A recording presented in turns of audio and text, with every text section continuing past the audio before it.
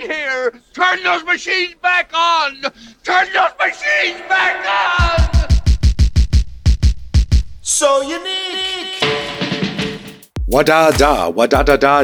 We drop bars every now and then, and these bars got the blues. Nothing but bad news running across the screens. What's it all mean? Rejections and corrections, ejections and inflections. A lot of people suggesting that it gets worse from here. Oh my, oh dear, no support down below. Government bonds got no flow. The risk premiums got us dreaming of the days when just believing was enough to spark a rally. Better tell Uncle Bruce, better call Aunt Sally. It's a different set of rules and they require finesse. Calling all educated investors on board the Investopedia Express.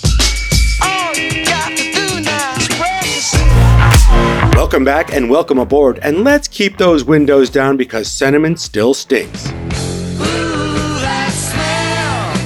Skinner never gets old, but this sell-off is getting a little tiring and it has taken the Nasdaq and the S&P 500 into correction territory, down 10% from highs reached last summer. Spiking bond yields, lackluster earnings, concerns about the wars in the Middle East and Ukraine, pick your poison, but they all point to the fact that risk is off the menu, except for Bitcoin, which is up more than 60% so far this year. Maybe investors are getting excited about those crypto-backed ETFs that could be coming to a broker near you in the new year, or maybe there's nothing else in the capital markets to get excited about. When we look at the scores on the doors so far this year, courtesy of the good people at BofA Research, crypto is the only asset class that stands out, up 60+%. Gold is up more than 8.5%, and you can now buy your bullion at Costco along with your 24 rolls of paper towel and your frozen chicken wings. Stocks as a group are up a little over 7% despite the downdraft. Crude oil is up more than 6%, which is stirring up a lot of M&A activity, and high-yield bonds, cash, and the US dollar are also up, but just single digits. That's your safety trade in full effect. But the big stocks, or the Mag 7 as they're known, have not been as reliable as they used to be, and that's dragging down the market cap weighted indexes and most of our portfolios. We'll dive deeper into that in a few minutes with Shannon Sakosha. A lot of investors pin their hopes on third quarter earnings as a potential catalyst for equities, but those 10 Qs have blown an icy chill across the stock market. Since earnings season began a couple weeks ago, the S&P 500 has declined 9 out of 10 days, with 4 of those days clocking drops of 1% or more.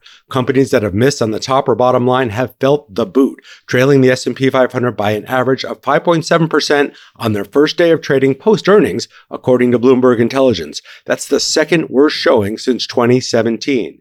And that leads us straight into our big three for the week. Number 1.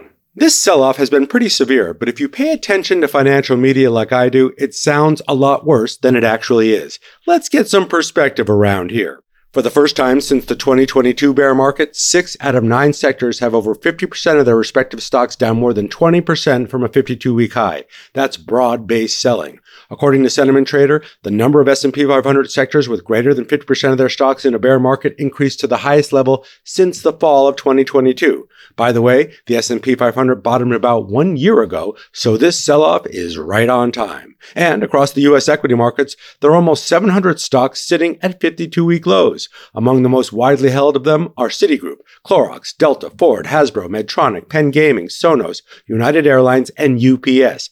That's a pretty broad-based collection of big companies across industries sitting in deep bear markets. But know this, since 1928, the median year has experienced a 13% drawdown in the S&P 500. This current pullback is around 8.8%. That's pretty mild, even though it seems more extreme. Could it get worse from here? Absolutely, but big drawdowns don't usually happen in the fourth quarter. In fact, October 28th, which was Saturday of this past weekend, has historically been one of the best days in the history of the stock market. It was a Saturday, of course, and to be sure, October can be terrifying for stocks, but big gains usually come in the last 2 months of the year. In fact, some of the very best 10-day returns happen in November and December as portfolio managers do some window dressing and rebalancing. If you're considering selling now, you might miss some of that seasonal upside, so think twice before you bail out.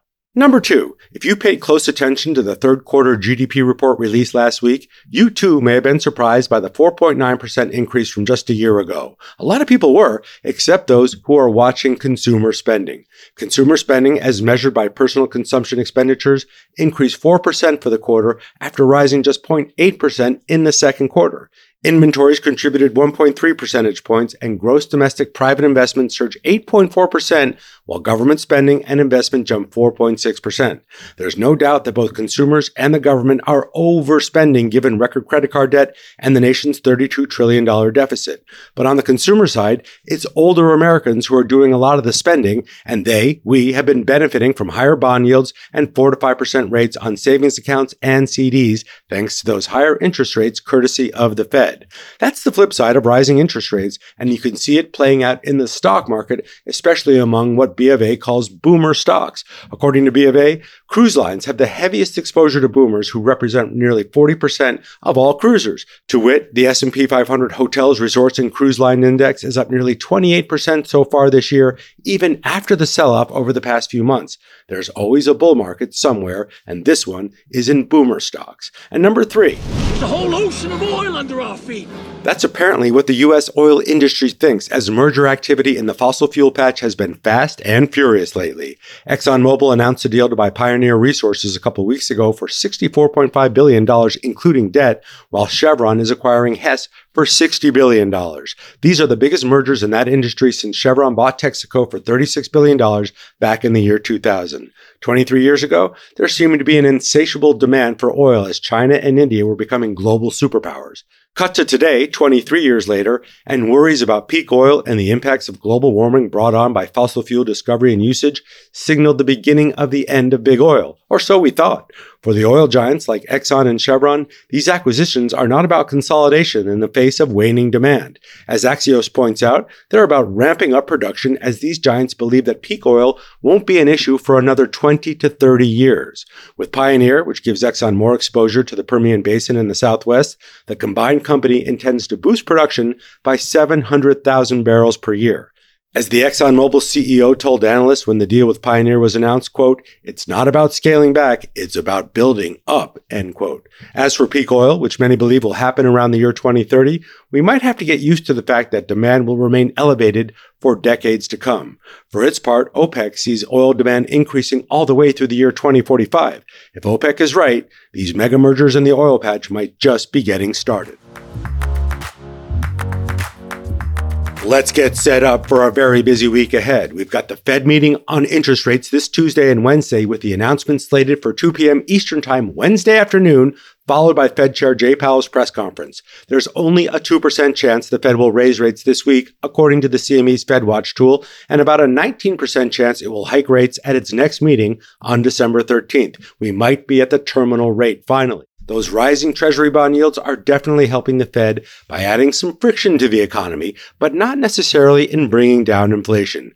We learned on Friday that the Personal Consumption Expenditures Index rose 0.4% last month, clocking in at a 3.4% annual rate. That's getting closer to the Fed's target of 2 to 2.5%, but that target may not be reached for years to come. The labor market will also be front and center this week, with the job openings and labor turnover survey, the JOLTS report for September, coming out on Wednesday, along with the ADP private payrolls report, which tracks private sector hiring. That will all set the stage for the Labor Department's non-farm payrolls report on Friday, the jobs report. The U.S. economy likely added just over 170,000 jobs in October after that blockbuster September gain of 336,000. We'll also be keeping a close eye on the UAW strike against the big three automakers, which is really down to just one, General Motors. The union agreed to terms with Ford last week and reached a tentative agreement with Stellantis over the weekend, but it did indicate it could expand its strike against GM to other highly profitable plants this week. And we have a full menu of corporate earnings to dig into, with widely held companies reporting third quarter results including McDonald's, Caterpillar, Pfizer, AMD, Yum Brands, PayPal, Apple, Starbucks, and DraftKings, just to name a few. Buckle up, it's going to be a busy one.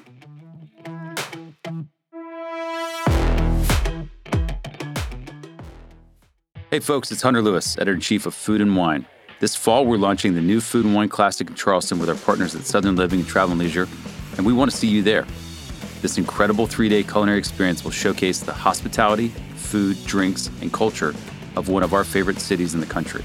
Join us September 27th to 29th to learn more from iconic chefs, share a glass with innovative wine experts, and get to know Charleston with one-of-a-kind experiences curated by the experts at Food & Wine, Southern Living, and Travel + Leisure. Tickets are on sale now at foodandwine.com/Charleston Classic. That's foodandwine.com/Charleston Classic. See you down in Charleston. This is not the way the fourth quarter was supposed to go. That is, if you believe in investing by the calendar. The late summer sell-off was supposed to clear the air for an October rally that would carry us into the end of the year with strong gains across the stock market. At least that's what a lot of us might have thought. But a spike in Treasury bond yields, a new and uncertain war in the Middle East, dour forecasts about the strength of the economy, and some softness in corporate earnings has soured sentiment. Small caps are in a bear market. The NASDAQ and S&P 500 are both in corrections. It's hard to be a buyer in the face of all these walls of worry, but that doesn't mean we can't be educated investors. And we're going to bring our pal Shannon Sakosha back aboard the Express to help smarten us up. She's the Chief Investment Officer of NB Private Wealth and one of the smartest minds in the business and our very special guest on the Express this week. Welcome back, my friend. Thank you so much for having me. Of all the concerns I just cited, which ones do you think are really behind the sell-off in the equity market? Is it really about the higher government bond yields putting the lid on risk right now? Absolutely. And it's not just about the higher government bond yields. It's about the question, how high can they go? Because if you go back to the first half of this year, we had this magnificent run for the Magnificent Seven for the first 6 months of this year. And that was based on the fact that there was an expectation of a ceiling on rates. Not that the Fed was necessarily done, but that we knew where the 10-year was going to top out. And right now, the sky's the limit, and that's creating a lot of concern in the equity market. Yeah, the bond market is not known for this kind of volatility, Shannon. You and I have been at this for a while, at least the likes of which we've been experiencing lately. What does that signal to you? Is that just the uncertainty about the economy? Is it we know these rate hikes take a while to have an effect, and maybe we're not done seeing the effect of them? What is it telling you? I think it's a few things. Number one, yes, I think that there was this expectation that historically, when you look back, 18 to 27 months is your transmission for an interest rate hike. However, we hiked so much, so fast that everybody expected that that timeline would be shortened and that we would get more of that this year. So we're actually right around the normal time frame when we see transmission of interest rate hikes. The other thing is that we're in a really different, from a fiscal perspective, a very different environment than we were. I mean, we talked about what Bernanke and the Fed did in terms of the balance sheet, after the financial crisis. I mean, they looked austere compared to what's happening now. So I think from that perspective, the starting point is almost as important as the finish line in this particular part of the race. Right. And for generations of investors, this is kind of a new thing, right? We went from ZIRP, that zero interest rate policy, to rates keep rising and they may not rise again. The Fed may not raise rates again if you believe the CME FedWatch tool. That doesn't mean they're going down from here. They may stay this way for longer than a lot of us thought. Do you think that's sort of behind a lot of the confusion right now? Well, I think the one thing that you have to remember is that the absolute level of rates is not necessarily important in this environment as the starting point of where we came from, but also the fact that a lot of what's been happening in corporate America and households has been based on this expectation of these much lower rates that we weren't expecting, but that we got. And now we're anticipating to continue, which they're not. I think the higher for longer scenario, I think that language is probably not that accurate in terms of what we really should be thinking about. We should be thinking about a higher than zero longer term structural rate. But I don't necessarily think that delta, that spread between what the Fed funds rate is at and inflation, it can't remain at the levels it's at today or by the end of next year forever. And so there will eventually be a catalyst for the Fed to right size policy from a rate perspective. The challenge is that there isn't a lot of rationale or cover for them to do that today because of what's happening in other parts of the economy. Earnings, Shannon, were supposed to be a catalyst for equities to turn higher, at least one of them. Results have been pretty good. They're not necessarily painting a great picture, a lot of companies with their guidance going forward, given the uncertainty. So if it's not earnings, what might catalyze the stock market again?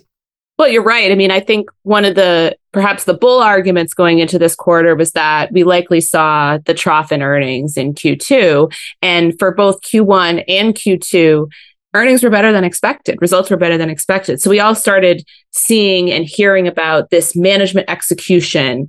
We know that they haven't operated in this type of environment historically, but look at how great everything's going. Look at all the cost cutting. And we saw that especially in big tech, right? Tons of cost cutting that helps the bottom line, that helps them recapture some of that margin. The catalyst going into the third quarter was that, hey, this is the end. And so we're just expecting another better than expected earnings season.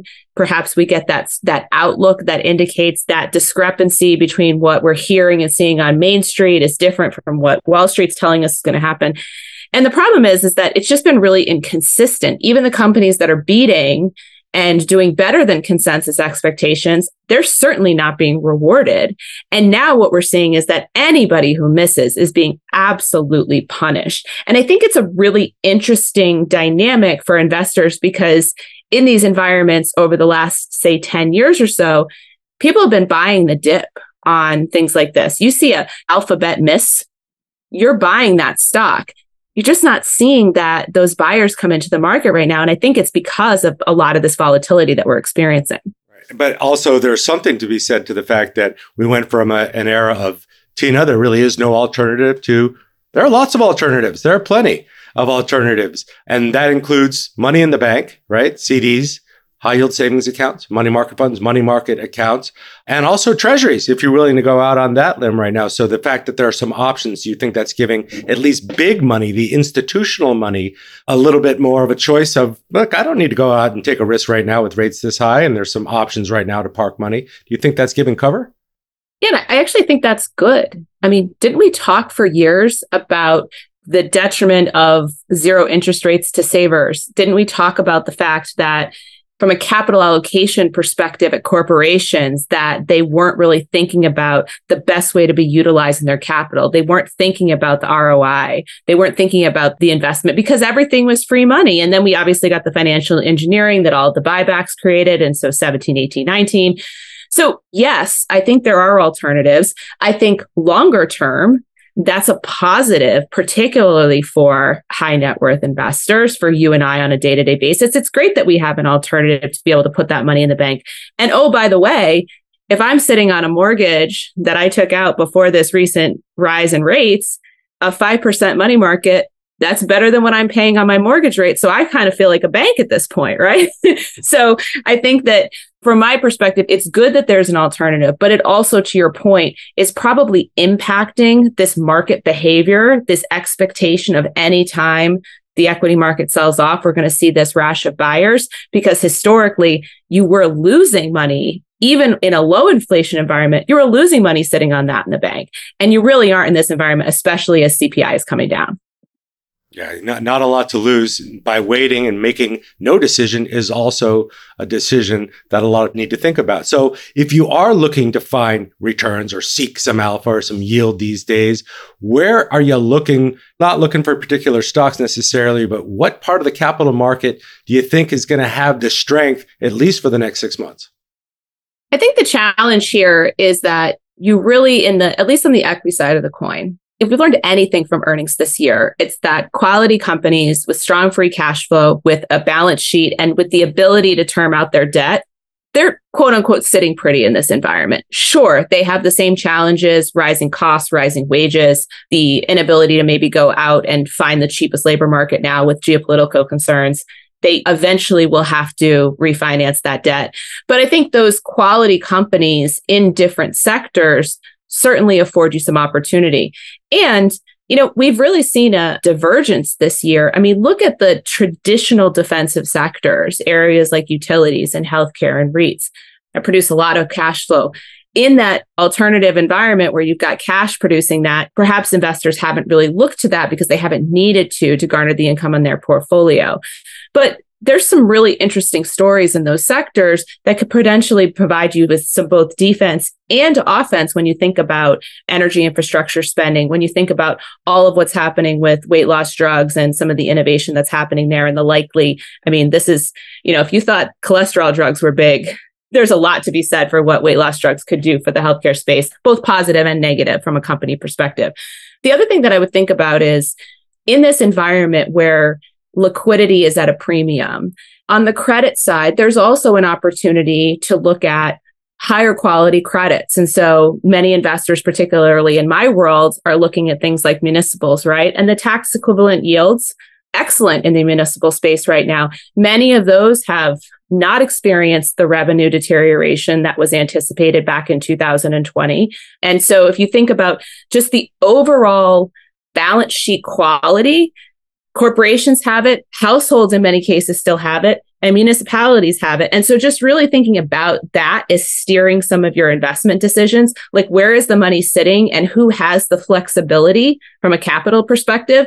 That's where I see the opportunities over the next 6 months. You were talking earlier about how investors aren't really buying the dips, especially on the bigger names when they're getting punished for missing their earnings right now. But it felt like for a long time, certainly last year and at other times, the big seven, the magnificent seven that everybody talks about, they seemed a lot like safety stocks and like safe haven stocks where the money just gravitated to no matter what was going on. That doesn't feel like the case anymore. So the fact that we were so overly concentrated in those stocks, some people thought of as problematic. But now nobody's really clinging on to anything in the equity market. They're perfectly willing to sit back. Do you think that's going to be a problem, or is that a healthy sort of rebalancing of market breadth eventually? So breadth, I can't, let's make sure that we put a really fine point on that. In order for us to see any sort of sustained recovery in the market, we need to have breadth. And I think that that's where we just are seeing fits and starts of that. I think on the tech side, the challenge there is that if you look at those names that we're talking about, that Mag 7 or down to whatever we are now after a couple of disappointments, if you took the names of those companies off the top of that balance sheet and you just looked at the fundamentals, the metrics underneath them, and you didn't think about the percentage of their cap weight, you'd probably want to own those stocks, like if you're a higher quality investor.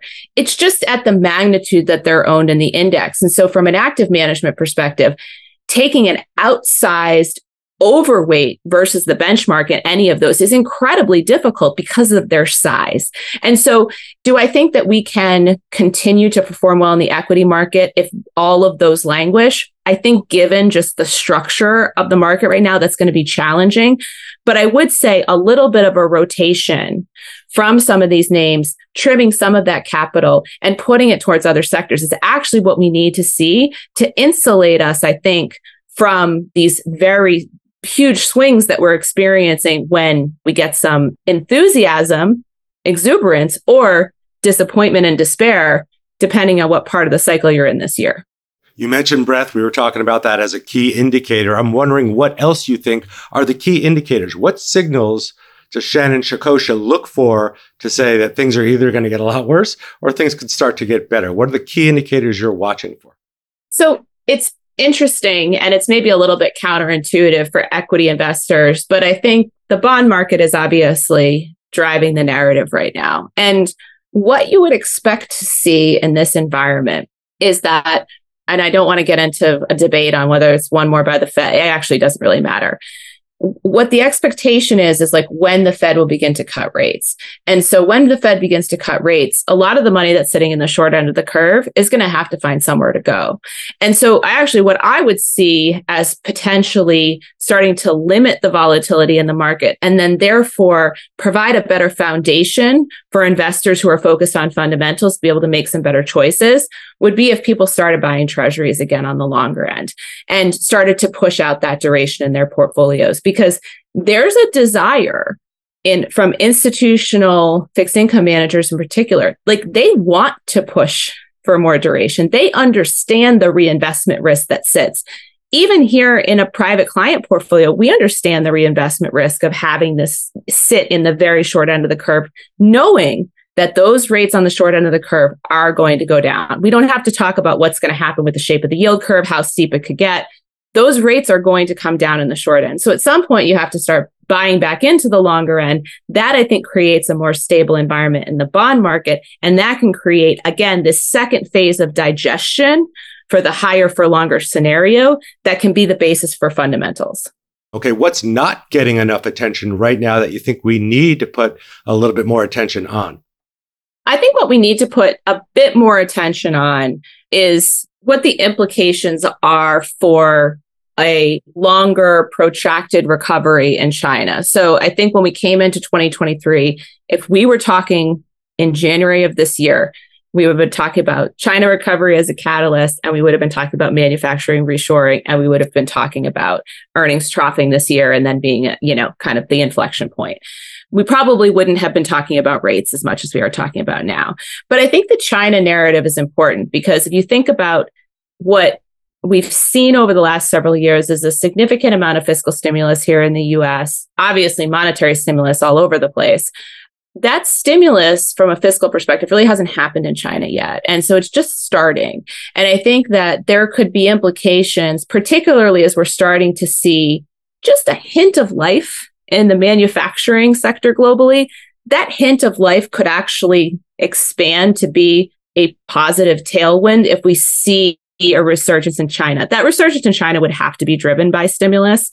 But I think if we see a balanced stimulus in China with both consumer stimulus as well as the industry stimulus that they're, really known for from the government perspective, I think that actually could provide a little bit of a lift and a cushion, if you will, for the slowdown that we expect here in the United States. Not necessarily a recession, but slowdown. So I think that's something that it has been pushed off to the back burner given all the other things we're working on. But I think it's an important factor people should be looking at. Yeah, and the PBOC has the power to do that. And China, again, second or largest economy in the world, or will be eventually. So great points, great things to pay attention to. All right, we love our investing terms here at Investopedia, and your writing and your blogs and your commentary is so full of good educational stuff. I'm wondering, what's your favorite investing and finance term right now?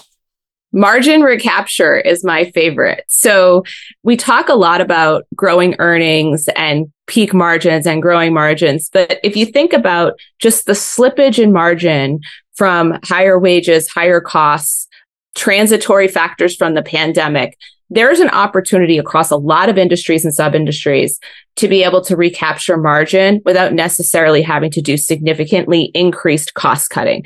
And so if you think about top line, what happens when there's inflation is your sales are going up because of inflation, right? And so we're going to start to see that top line impact fall away. And so how do companies drive earnings? They're either going to have to find more sustainable organic growth to drive top line, or they can think about recapturing some of the margin that they've lost over the last couple of years. And so instead of just focusing on which companies can grow the top line, also think about that combination of, are there additional synergies that they can recapture from this previous disruptive, dislocated environment and be able to apply that to their earnings on a go-forward basis. Yeah, we love that term. Sounds like a major motion picture or something that would look good on a hat. We're going to get you one of those. Shannon Saccocia, the Chief Investment Officer at NB Private Wealth and one of our favorite folks out there. Thanks so much for coming back aboard the Express. We appreciate you.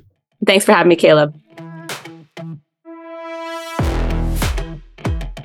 It's terminology time for us to get smart with the investing and finance term we need to know this week. And this week's term comes to us from Rishikesh, who hit us up on the gram wanting to learn more about resistance and support. That's right, another daily double. And it feels right given that resistance and support go together like peanut butter and jelly in the world of technical analysis. According to our favorite website, technical analysts use support and resistance levels to identify price points on a chart where the probabilities favor a pause or reversal of a prevailing trend. Support occurs when a downtrend is expected to pause due to a concentration of demand, and resistance occurs when an uptrend is expected to pause temporarily due to a concentration of supply. It's all about supply and demand. Resistance and support levels can be identified on charts using trend lines and moving averages. Once an area or zone of support or resistance has been identified, those price levels can serve as potential entry or exit points because, as price reaches a point of previous support or resistance, it will do one of two things: either bounce back away from the support or resistance level, or violate the price level and continue in its prior direction until it hits the next support or resistance level. Great suggestion, Rishikesh. We need to keep our eyes on support levels this week for the S&P 500 and the NASDAQ, which are now both in correction territory. Another week of losses, and those levels may be breached, which could mean lower lows. We're going to let Dr. Julius Klein take us out this week. Dr. Klein was the Assistant Secretary of Commerce in 1929 when Black Tuesday occurred on October 29th of that year. After a brutal 2 weeks of selling, investors finally capitulated, sending the Dow Jones Industrial Average down 11.7%. But at one point during the day, the Dow was down as much as 18.5%. Klein took to the airwaves, it was just radio back then, to try to calm Americans down and assure them that our financial foundation was safe. Here's Dr. Julius Klein on the radio. In these days of stock market uncertainty, perhaps it is just as well to stress again the fundamental soundness of the vast majority of the economic activities of this nation. After all, the stock market is not the major barometer of business. I say that with all due regard for the admitted value of the services of the exchange, and with all due sympathy for the many who have lost and lost heavily in its recent operations. 93 years later, the same words are true. The stock market is not the economy, not even the best barometer of the strength or weakness of the economy. And as it turns out, Klein was way too optimistic about the strength of the economy back in 1929. The country sank into a deep depression that lasted through the better part of that decade. We have some big economic reports coming up this week, and if you look at them carefully, you'll realize that the economy is in a lot better shape than the stock market is telling us. Watch them both, but keep them both in their proper places. Thanks for joining us this week, as always, and special thanks to Shannon Sakosha for climbing back aboard the Express. We'll link to her blog and her social media accounts so you can take advantage of her insights as well. You'll find those in the show notes wherever you take the Express, along with all the other reports we cited in this week's episode, and you'll also find those on Investopedia.com/The Express Podcast. Bookmark it, and we'll talk again a little further on down the line.